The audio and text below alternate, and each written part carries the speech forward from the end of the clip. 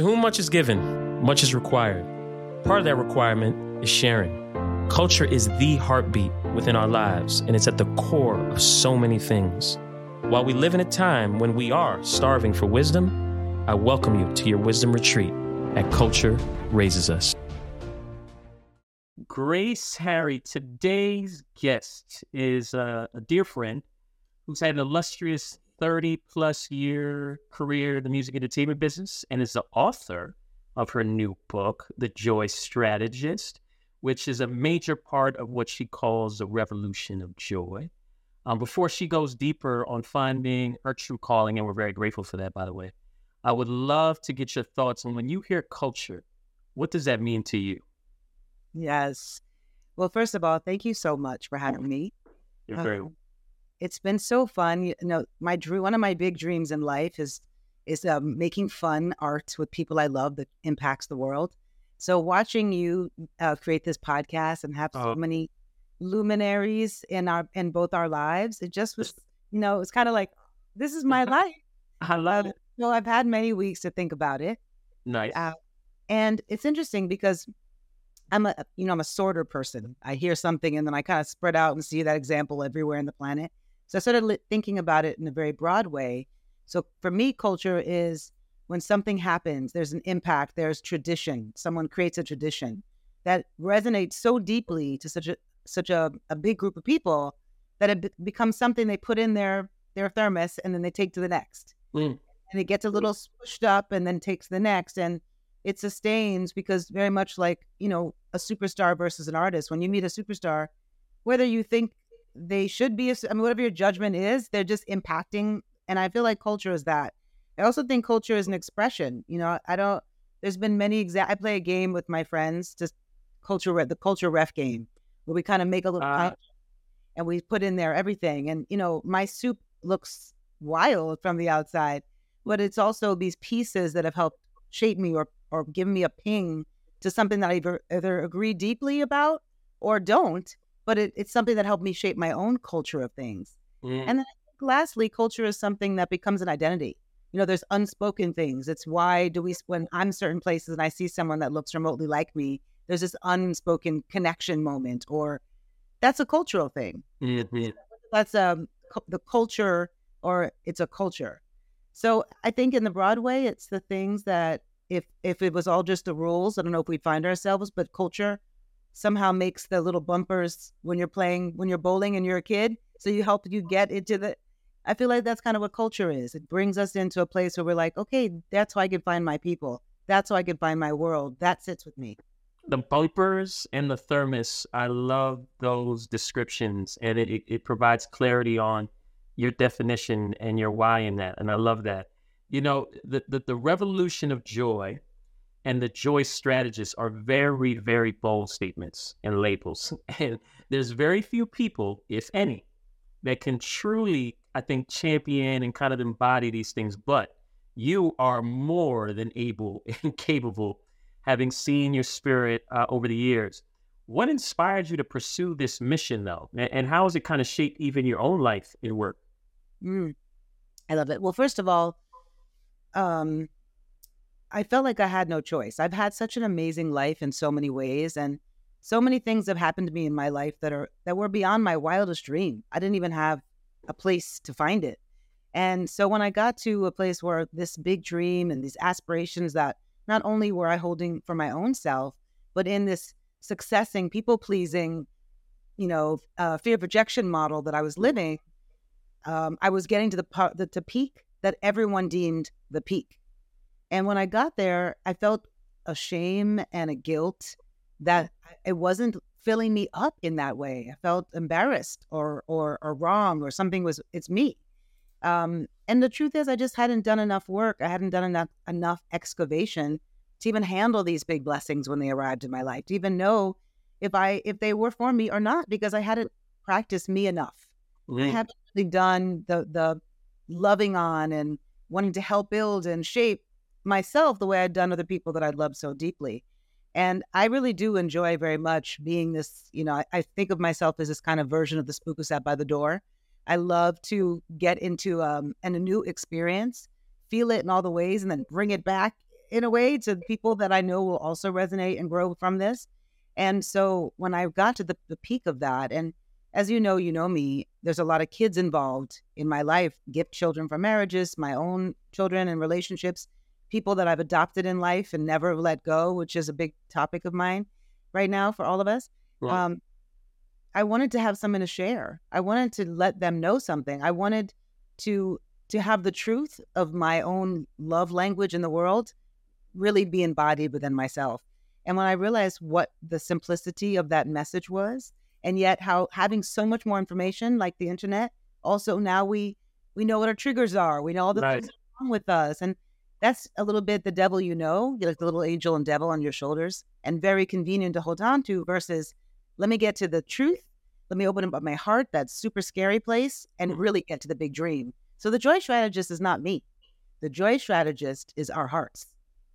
We all have a joy strategist in our own heart. We just are not trusting them the way we do the GPS in our car. But we've got our own GPS, or we have our own guide, but it's the reasons we don't follow. It's so hard, though, Grace, because of the programming of society. And you started your descriptive or your answer based off of that, right? You were doing you in accordance to others' standards, right? And their image of what success and being on top of the mountain was. But what you did that was so revolutionary, even upon getting there, you decided to do the peel back up. But hold up, is this really what success and joy feels like? Yo, that's super hard. I mean, like, I don't know too many people that do that. So we got to unlock that for everybody, because that is a major unlock to help people find their greatest version of themselves, to then be a greater version of a contributor to our collective betterment. Thank you. Well, first of all, you're making me so relaxed.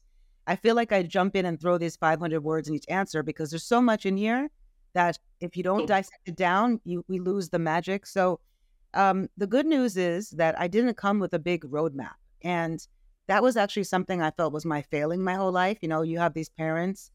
I glorify the Michael Jordan story, right? His father every day outside, training him and seeing his gift. And I never really knew what my gifts were. My parents were very young, so we all were just successing. We were all just trying to do our best in all the circumstances. And I created this character that my love language was take care of you, right? I wanted to be wanted. I wanted to put that. But what they didn't give me was you have to go to this school, you have to do this thing, you're going to be a lawyer. Right. To support this family, to not disgrace this family. And I'm not even blaming them, because the eureka moment for me was, oh my gosh, if the most important job in the universe is creating another human, right? If that's the most important job, whether you want to make one or not, being involved in the creation of one, but yet only amateurs can apply the first time. So I can't even really blame them, because they're also getting passed down information that's not necessarily right. The good news about that is I was kind of flying, I was raw dog in life, whatever you want to say. And I was just kind of trying to figure it out. Like literally, this was bumping my head on things. Right. But I believed really early, having also watched both my parents deal with things that were so difficult and so systematically complicated, and actually make lemonade out of it and find gifts in it, magic and opportunities to share and to teach and be in service.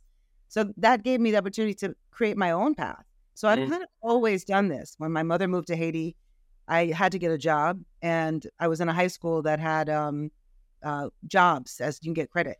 Yeah. So I started leaning into the restaurants because I knew how to do that. I now had an apartment of my own. I had to pay rent. This is 1987.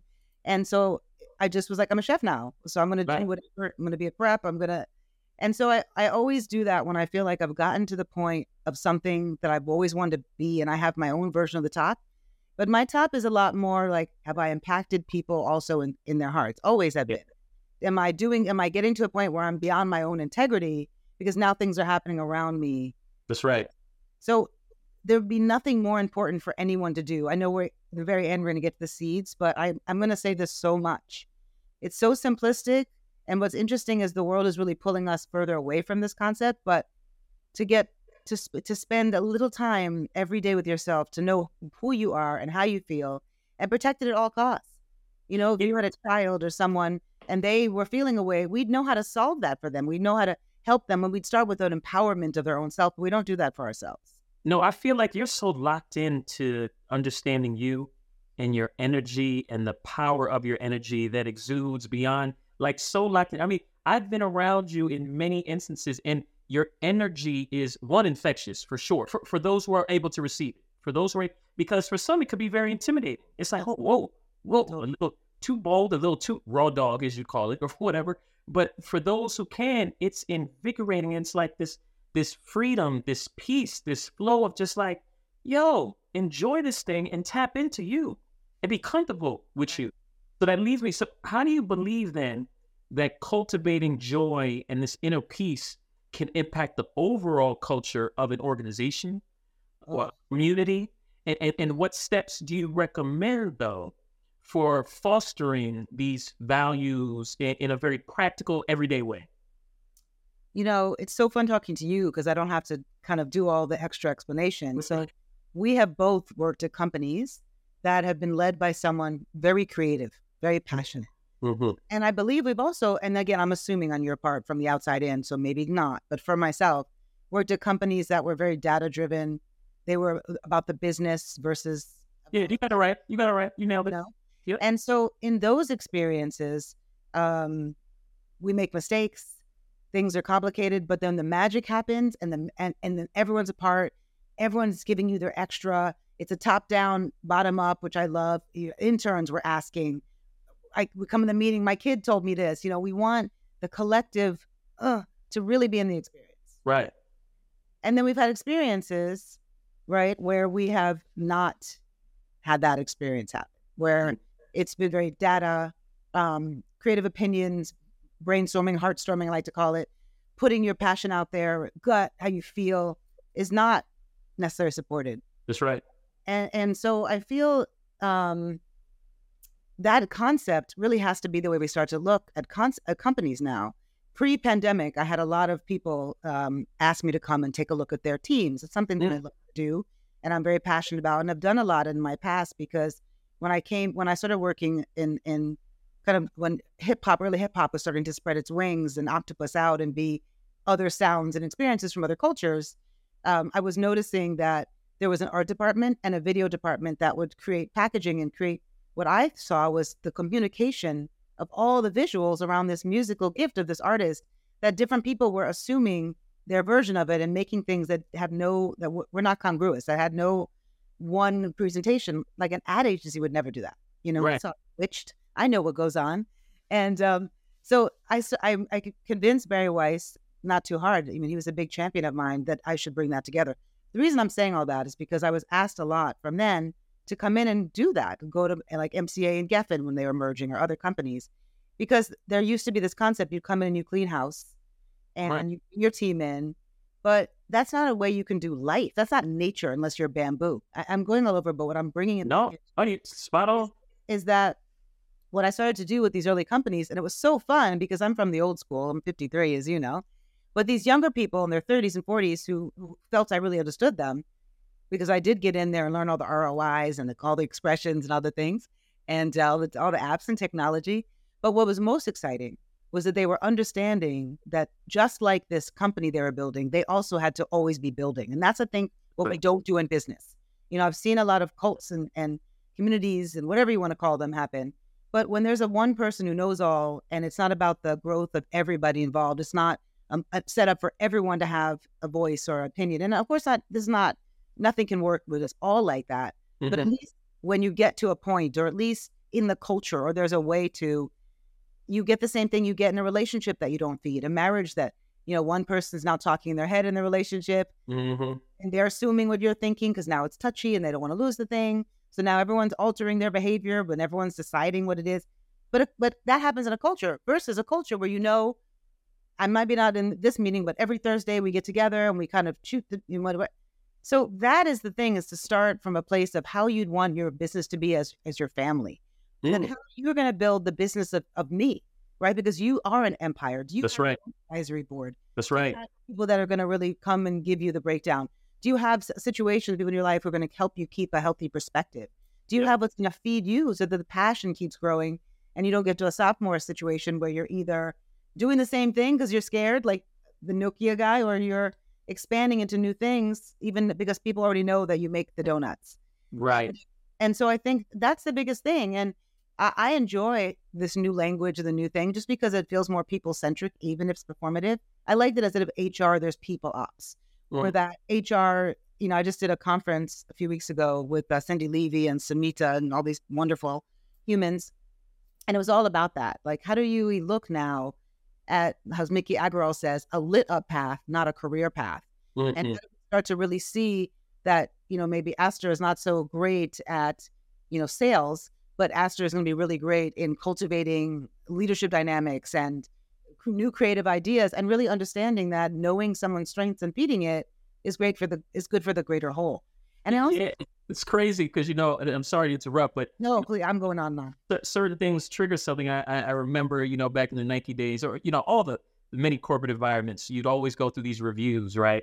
And they would talk about your strengths and then your deficiencies. And everybody would always try to, how can we work on your deficiencies? We really got to work on your deficiencies. But do you really? Or do you need to maybe lean into the things I do really well, and let's continue to do that, right? Let's continue to support that. Yeah, some of the deficiencies we can work on, but it was so easy for some to get caught up on the deficiencies because they also want to use it as a means to say, this is why you're not getting this raise, or this is why you're minimize you, why you're not getting this opportunity, why you're not being, right? So it's all just an interesting game. So as I've heard you say that, I had to jump in because it triggered the reminder of that, right? These proficiencies and deficiencies, and why not lean into the proficiencies? Like, these are things you do really well. Let's give you a wider lane to do more of that. Let's give you more resources to do even better of a version of what you already are great at. It's just all a mindset and a choice of how you approach things. So you also mentioned music, though, during that. And music culture, I think, often holds a very profound influence on individuals and society as a whole. How has your personal journey, though, in the music world kind of shaped your understanding of the role of music in fostering joy and inner peace? This is a biggie. But first, just to end, Kev, what you were just saying a minute ago, because it's so good. I think when you see anything, even a family, a relationship, a school, a culture, a business, that even gives micro support, or to create smaller people in the company's dreams, or just fosters an idea that everybody's thing matters, and that let me create little subcultures in here that maybe this one even mentors this one. And it's so important what you just said a minute ago, not just leaning on the negative, which is a culture in itself to keep you from feeling like you have too much room. Mm-hmm. So really feeding that, that large yeast in our hearts and that real passion, so that we continue to want to feed that, because you don't knock it out of the park every time in anything. Mm-hmm. Sums up.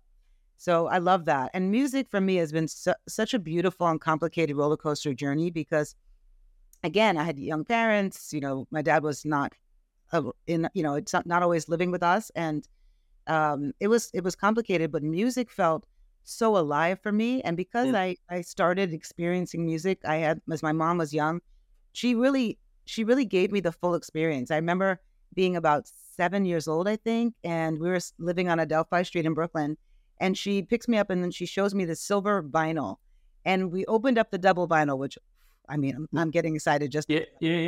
And there was like perforation around each stylistic, and then you pushed it through and you got a hanger and you made a mobile. That blew my everything. And then the Grease album package. So I just always felt like this was such a gift, art, music, the experience to go outside of your reality and be in something else. And early hip hop was so great because I was mixed before it was trendy. I lived in Brooklyn before it was trendy. Right. As a single mom before it was trendy, I was a latchkey kid before it was trendy. All these things were challenging, but hip hop was so complicated at the time as well. And ska music, that I feel I have a whole philosophy that I can tell you later about how music and drugs and culture really do this thing based on what's going on in the world. Mm-hmm. So it was just a tumultuous time everywhere. And I remember feeling very comforted by music that was so aggressive in a lot of ways. It gave me a permission to scream and release things and move things. But then it was Barry Weiss, again, I know I keep quoting him today. He said this thing that was so, I hated it at the moment, but he was right in some ways.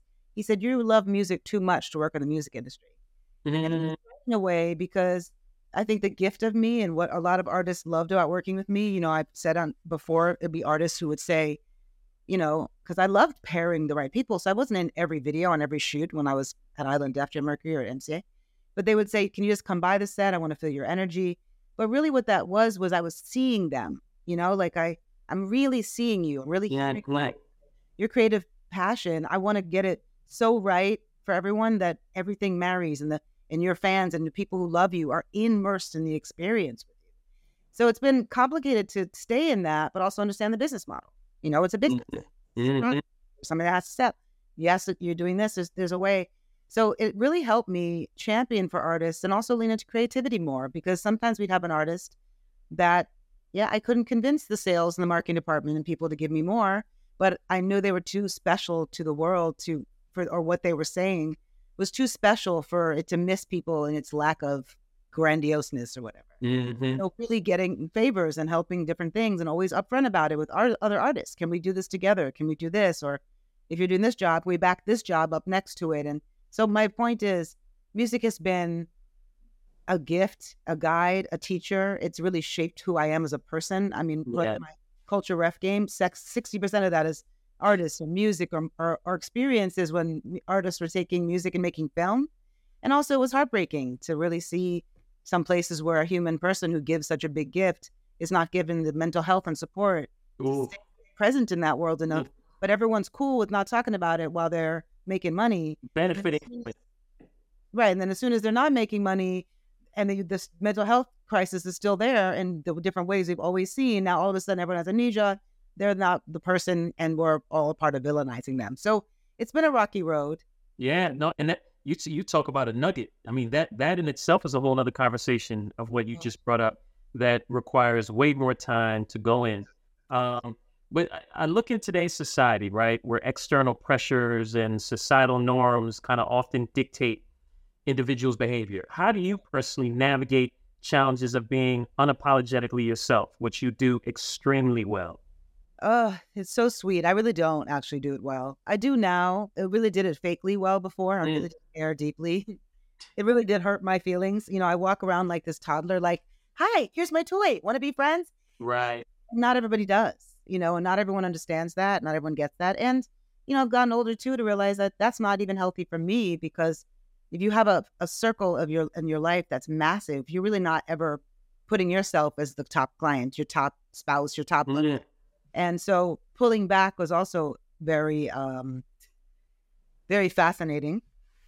So it's really been creating this concept. I really spent the pandemic really leaning into that. When I started this process, oh my gosh, the amount of, I don't even know how to say it with kindness. I'm not going to say it. Not everyone understood what I was trying to do. And it was fascinating to see what people thought about me in their offerings and their presentation. And then I had that, like, oh, I take care of everyone. I love people. I want to help. And then, but that's not how life works. It had to have maturation. I had to have the team. I had to see it. I had to grow myself. But there were times, I remember I had a situation in the middle of the book process, and I was so grateful to have like the many different companies want to go auction for this book, which I never knew was a thing. And then I leaned into a friend saying, well, how should I pick? And they said, well, the person who's the editor is going to be who you should lean into. So when there was some complications in there, my heart was like bleeding. Like, oh, they don't see me. They don't feel me. My dream is going away. Like I got all dramatic. Right. But I told Aisha, because she's always will keep it real. And she was like, well, you know what? Not everyone's going to like you. Not everyone does. Nope. And you're not everybody. This is how it went. Oh. Right. You're right. And what am I doing here? And I would say to my child, my kids, which is always get it together. Because whenever I'm really ridiculous, what would I say to them? I would say, if you're not for everybody, that means you're really showing up for you. You can be as gracious as you want to be, and you can give as much as you can. And people don't get it. You also have empathy that they're on their version of the journey, wherever they are. And even having any spiritual expectations is an ego. So I had to really get into that. And now that's my medicine. And every time I do anything, even talking to you, I was excited, it's my friend, but I'm nervous because I've been the behind person for so long. Right. Into Maya Angelou, she always says that when she steps on a stage, she calls in her ancestors. And I also add to that my guides. And everyone. And sometimes if I really need to get extra loud, people that we know who are in other realms who have a lot of personality. Yes. You know, it's really, this is not about me. No, This is essential. that's right. Before the pandemic, people laughed at me around joy. And now the clients I have from people who are in 10-year marriages who can't find their way back to joy together, people who've been so kind of taught a certain concept about that, who can't even access that for their own bodies. So Yeah. this is really getting some inner systemic change is the only way at this point. No, let me say something. I think joy is one of the most valuable things ever. Mm. Your joy and your peace, there's no value or number you can put on that. And so with that, by no means should you allow a circumstance or an individual to control it. Yes. You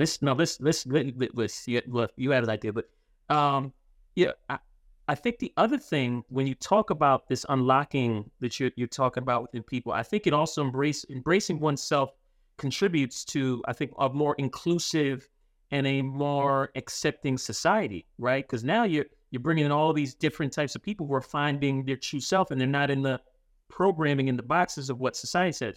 What role do you see yourself playing in kind of fostering that mindset amongst your audience and followers and just people who listen to you? Yeah, I want to be that friend of yours who's going to get you into trouble, but with yourself. I want to instigate people into realizing that we have permission, because that's really where the problem is right there. There's a lot of us who are raised without entitlement, and that word has been co-opted, like a lot of words have been co-opted. But without the entitlement, you can't break a ceiling, you can't move, you can't go into uncharted territories, you can't try some new food, open to new music, you can't lean into things, because if you don't feel it's for you at some level, no matter how much you're trying to manifest, I'm so sorry, I'm going to say a naughty word. You're actually fucking yourself. So if you say, I want to be this and I'm going to be excellent, I'm going to do, but then underneath you're running a programming that says, not really. Right. That's not going to really happen. And counterproductive. What do you say? Counterproductive. Yeah, and also we don't even realize where these things come from. You get into Colombia, and then I say to you as your mom, I still don't think you're going to do well in New York City. So there's a lot of things we have to unpack, and it doesn't come from someone being mean to us. It comes from their version of safety, their version of love. But that's the problem. That needs to be. I think it was Jay-Z that had an interview where he was talking about don't cast your negative thoughts or your fears on me. Like I know my goals and my aspirations and what it is I want to do, so I'm not going to take your energy on. I mean, I'm going on this journey of making this thing happen and doing this thing, whatever that is. But again, I go back to, and you said it, the programming in our society, it's so much of a burden to get to that place, because society is programming you otherwise. Like, yeah, you're supposed to you're supposed to be fearful. You're supposed to be concerned. You're supposed to stay in the box of safety. But what's safety? Safety, I feel like, is finding your true self and being comfortable in that. Yeah. And the truth is, what is safety? It's like we're using the wrong parts of our team internally. We're running we got a starting five in here. We want to win the game of life, even inside us. And you're using brain for heart stuff and heart for brain stuff and ego just to feed brain. You're never going to get anywhere. You're using the wrong players.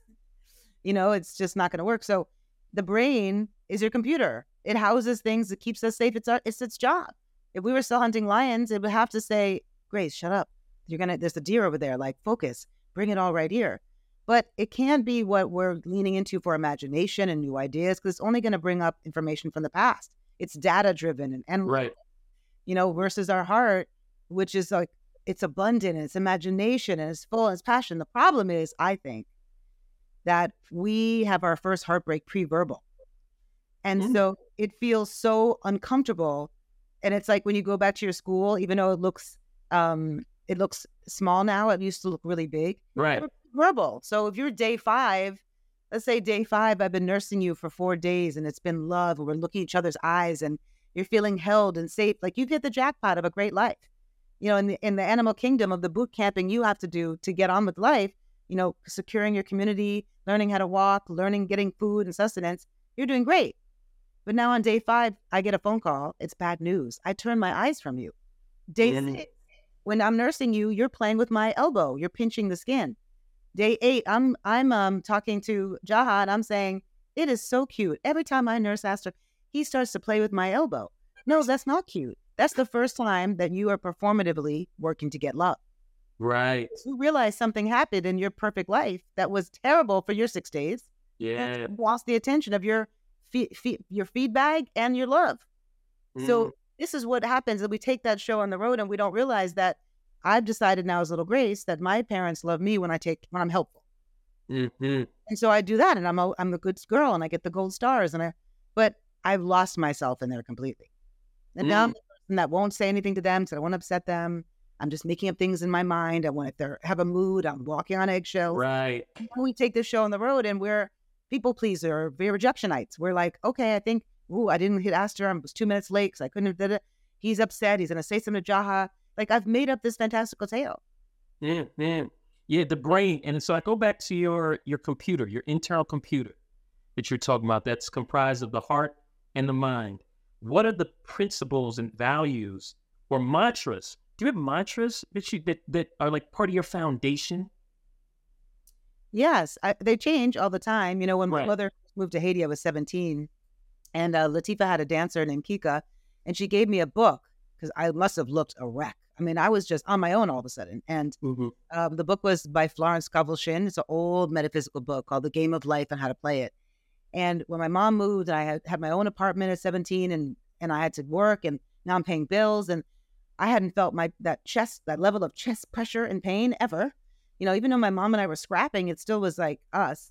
And so there was one thing that she said that I would literally sometimes, instead of other things, I was just beyond. I would just say to myself 100 times to fall asleep. And I really believe, and I'm hesitant always to say these because we really need to pick the ones that we feel that land in our hearts that choose our. But for me, it was I haven't said it in so long. It's I make friends with hindrances, and every obstacle becomes my stepping stone. Everything in the universe, visible and invisible, is working to bring to me my own. I would say it over and over and over and over, just so I would keeping other noise out. And then, of course, later I learned to meditate and do that. And but yeah, throughout life. And later on, I was in the middle of a divorce, and I started working a lot in the 12-step program. And I read something about the impact of your own voice. So I would sometimes take someone's mantra, or affirmation, or words of encouragement. Like, I listen a lot to the Maya Angelou poem about, her one about, like, you might not get me, but I'm here to do a job. And record it in my own voice so I can listen to myself saying it. It's really a really impactful thing. It's almost like self-coaching. You sound like you were coaching yourself. Exactly. A lot of this, we talk about success often, but really success means nothing without what you just mentioned, failures and adversity. What were some of the biggest challenges, adversity, failures you've experienced along the way, and what lessons did you kind of glean from them? Like, how did it help? Because I'm sure some of them helped you get to some of these mantras. At this point of my life, and a big part of the book was seeing that, all of them were, and I have a very clear memory of the things that felt the worst that ever happened in my life. And looking back through them, they really helped. I remember reading this Mad Magazine article, and it was qualities revered in an adult, but frowned upon as a child, like the schoolyard bully, office CEO. And so I started thinking about all of it is intention and all of it is energy. But I was dared when I was in middle school to, like, pee outside in the playground. And you could dare me to do nuts, right? You could dare me to do anything. And I was like, it was the most shameful, traumatic, stressful, but it was so fantastic because I was on this ride of just, like, we moved a lot. It was at different camps. I was trying so hard to befriend people. And it was just that day that, you're really doing dos muchos, Grace. Like, what is going on here? And then I could think about, because I'm a 10th grade high school dropout, I don't have education past that. I got my GED when my son was 27. And, but I always believed I could figure it out. But I've had some moments. I had my own catering company, 19, and sometimes it went fantastic. But I had one project that everything went wrong. I felt so unprofessional and terrible. But again, it was another learning experience about partnership and having a partner and what you really need in a partner. Oh, being at Island Def Jam and LA, a gift and a curse, right? Because he saw the magic in me and I was killing it in creative. And then he was like, great, do marketing. And my concept of marketing, creative marketing, structure a team. He wanted me to really come in with like ad programs and all. Right. And I would go in these marketing meetings, and it was painful to watch. Like I was getting slaughtered every week. And people would say to me before the meeting, like, "Oh, you're back for more," like, and to me, it was just, I get a challenge and I haven't hit something. And then I think the most recent one was I did all this work and I went to all these workshops and I was working on myself and I wanted to be different to myself, not just like for social media, right? Mm-hmm. Like I was guilty a lot of before, being the most spiritual and but not really feeling great. So I was done all this work and I'd come back and I was working with this woman and I triggered the shit out of her, I could tell. And then, of course, that boomerang back, and I could feel myself, old school music industry, about to rev up and let her know what's happening. And I was so proud that at that moment, I felt really still and thought, yeah, this is not joy for anybody here. What I'm about to bring to this equation doesn't help anybody. That's right. And I really thought about it, and okay, what would be best for everyone's highest here? And then she was the only one of the group I hadn't met before this meeting. So I stopped the meeting. You know what? I understand how this might be uncomfortable. We've never met, but whatever the thing was. But I was so proud to see this moment that really could have been like these older moments where I don't know what I was proving. I think ego, the perfect hype human, fan in the, don't let them talk to you, whatever the. Right. I was so grateful to see my own work and my own humanity and understand what really needs to happen is, I don't know if you've read the 4 Agreements. He talks about everyone with the pain bodies, like their arms are just raw skin. Okay. Each other with these pain bodies. So I was grateful to see that, but I wouldn't have seen that. Or even I've been divorced 3 times. I don't want that to be the legacy of my children. They do as you do, not as you say. And so really looking at all those relationships, I'm so grateful that they all were happy for these calls, but I spoke to all of them during this process. And when I was bringing things up and seeing them that were mine to own and not so fun to own, it was beautiful to have those horrible moments, but also have them really be willing to be a part of those conversations and, part of that growth. So I think all of them. Yeah, but there's so much strength in transparency and vulnerability. And I think that was reflected in what you just talked about, right? The speaking these things to those dear to you, and even being, speaking to the fact of getting slaughtered in those meetings, right? And understanding that maybe that wasn't the best fit, but it was still a growth opportunity. And because I keep telling, when people come and ask for advice, I say, look, the first thing I say, which I wish I would have done earlier, is welcoming adversity. Mm-hmm. Embrace it. I used to want to run from it. And I used to be like, yo, why is this happening to me? This is so whack. I didn't do anything to deserve this. Why me? And now it's like, why it's happening for me and not to me, right? I got that understanding. So I'd like as many people to get that understanding as early as possible, because their growth trajectory thereafter is going to be way higher than that of my, because when you start embracing adversity, like, oh, this is another lesson. This is another growth opportunity. Just imagine how much you can go through and not get stuck in the why me. Well, you think about people work out, right? I work out and I went to this trainer you sent me to, so now I'm calling you, bragging, complaining that I can't sit down in the toilet because my thighs hurt. So we sign up for work in some areas. We really do get that there's work. But I think it's that pre-verbal heartbreak with our first parent situation that feels so immense. But the thing I say to people is, even if you think you're avoiding the heartbreak, or you're avoiding the confrontation, or you're just avoiding life, because it's going to come around in something you love anyway. Yeah. It's all the same. And on top of it, I see these people who we get into relationships, a lot of us, or even if you buy something new, you love this thing. I love this thermos. I'm never going to use it. I'm going to put it up at the shelf. That's not helpful. No. So much, I'm going to ruin it. That's right. We only do one of those 2 things in relationship with everyone. Everyone around us, we're in an intimate relationship with, whoever you're commuting with, your children, your partner, your friends, your employees, your company, whatever.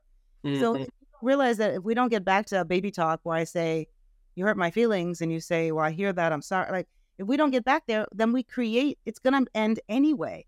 Because now I'm talking inside my head, and the dynamic I said before, and we're going to create a thing that's going to change our energetic thing around each other. And then all of a sudden we're having the fights. I don't even recognize you. Who are you even? I don't even know you.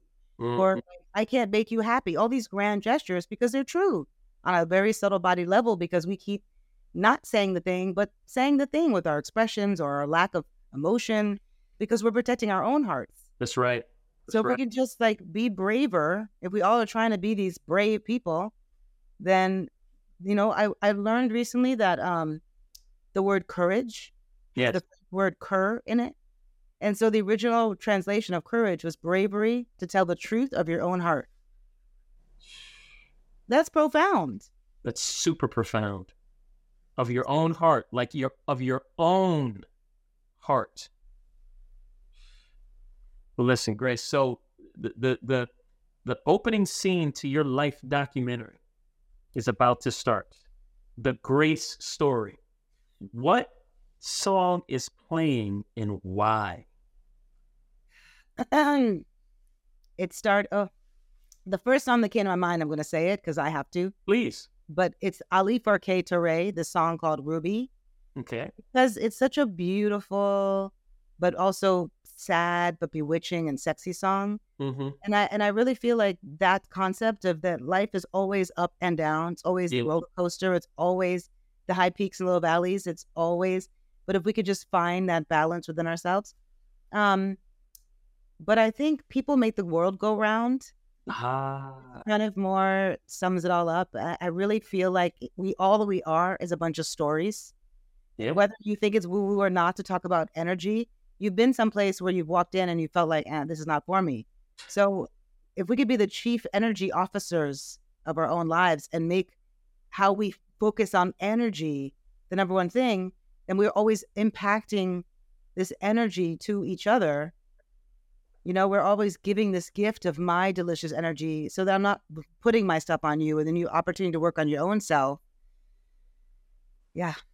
Chief Energy Officer. I wrote that down immediately and it resonates with me because more than ever in my life, I'm in a place of energy is another one of the more important values in things that I gravitate to or not allow around me. Because I know the power of energy. I know the power of the energy I give off. I know the power of the energy that I can also receive. It's consumption. It's like consumption, right? I'm cognizant of the things I eat and drink. It's the same thing with energy. I'm so in tune with that. If the energy's not right, I'm not doing it. And I'm unapologetic about that because I value my energy and I value the energy that I want to receive. So that's self-love. Oh, listen, I'm all the way loving myself right now. It on 1,000%. So now, the seeds, the 3 seeds. You've given so many, but I would love to hear your thoughts on what 3 seeds would you give the stewards of culture moving forward? The 3 critical things. Yes, I mean, you really set that up beautifully with how much you were talking about energy and loving yourself because again, we're another one of these catchphrases, self-love, and, everyone wants to be the boss and everyone wants to run their own life and run their own thing and everyone, right? But we're not really doing that because we're not treating ourselves. Like if you're really a goddess, if you're really a king, then it's not just like grinding yourself to the ground. And it's really making sure that you treat yourself like you are so special. Treat yourself, making yourself the star of your own story, Black excellence or all these new expressions that people are saying where it's all about them being, my daughter said the other day that my generation was work hard, play hard. And her generation is, I'm botching it up, but it's like work a little and play a lot or something. Yeah. But yet people, our generation especially, we don't do that. No, we don't know ourselves. Right. And so if we could just realize that if you don't run the day runs you. If you could start your day every day, just for like 30 seconds to a minute, really filling yourself up, you're going to have a different life. Just that. If you wake up in the morning and it's hard because, forget grabbing your phone, the worst, because you're literally on someone else's ride immediately if that's the first thing over. And then it'll be 4 o'clock grabbing some sugar beverage because you're not getting the sweetness in your body. So you're trying to fill it up some other way. But if you could just, roll in the sheets, say thank you for 3 things that happened yesterday or that already you feel good about this morning, or if all you have to yourself is you taking a shit moment, then put a little pad next to your thing, write jokes, listen to jokes. That's right. laugh, sing something. It's so important, especially where we are right now with mental health issues. Mm-hmm. It's another thing that we've done where we've co-opted it, and we think the only way to that is these long, luxurious days off, or spa day, or yoga, or meditation. But that's not true. Mm-hmm. We did one thing that when we did it, we felt better. Or if you love to dance, one song a day, but just really realizing that whatever makes you feel actually delicious in your own body is the number one way to start your day, your life, your reality, and getting the truth of that. Getting the truth of that being your ritual, and gifting that. It's like going on the airplane and putting your own mask on first. That was crazy. But if I don't have oxygen, everyone else is going to die too. No, everybody else going to die too. Let me say something, Grace. The joy you poured out today, I'm so grateful for. I've always loved your spirit, and I'm just thankful that you are sharing this with many more people. And I hope that you continue to be unapologetic and bold about it, regardless that it's not the mass, it's the minority. Look, the sun only shines, light only permeates through a lot of darkness. I thank you for being a light. Thank you. We truly appreciate your support because it helps us fulfill our mission of promoting cultural awareness and personal development. Please click the subscribe button below to help ensure and solidify our mission.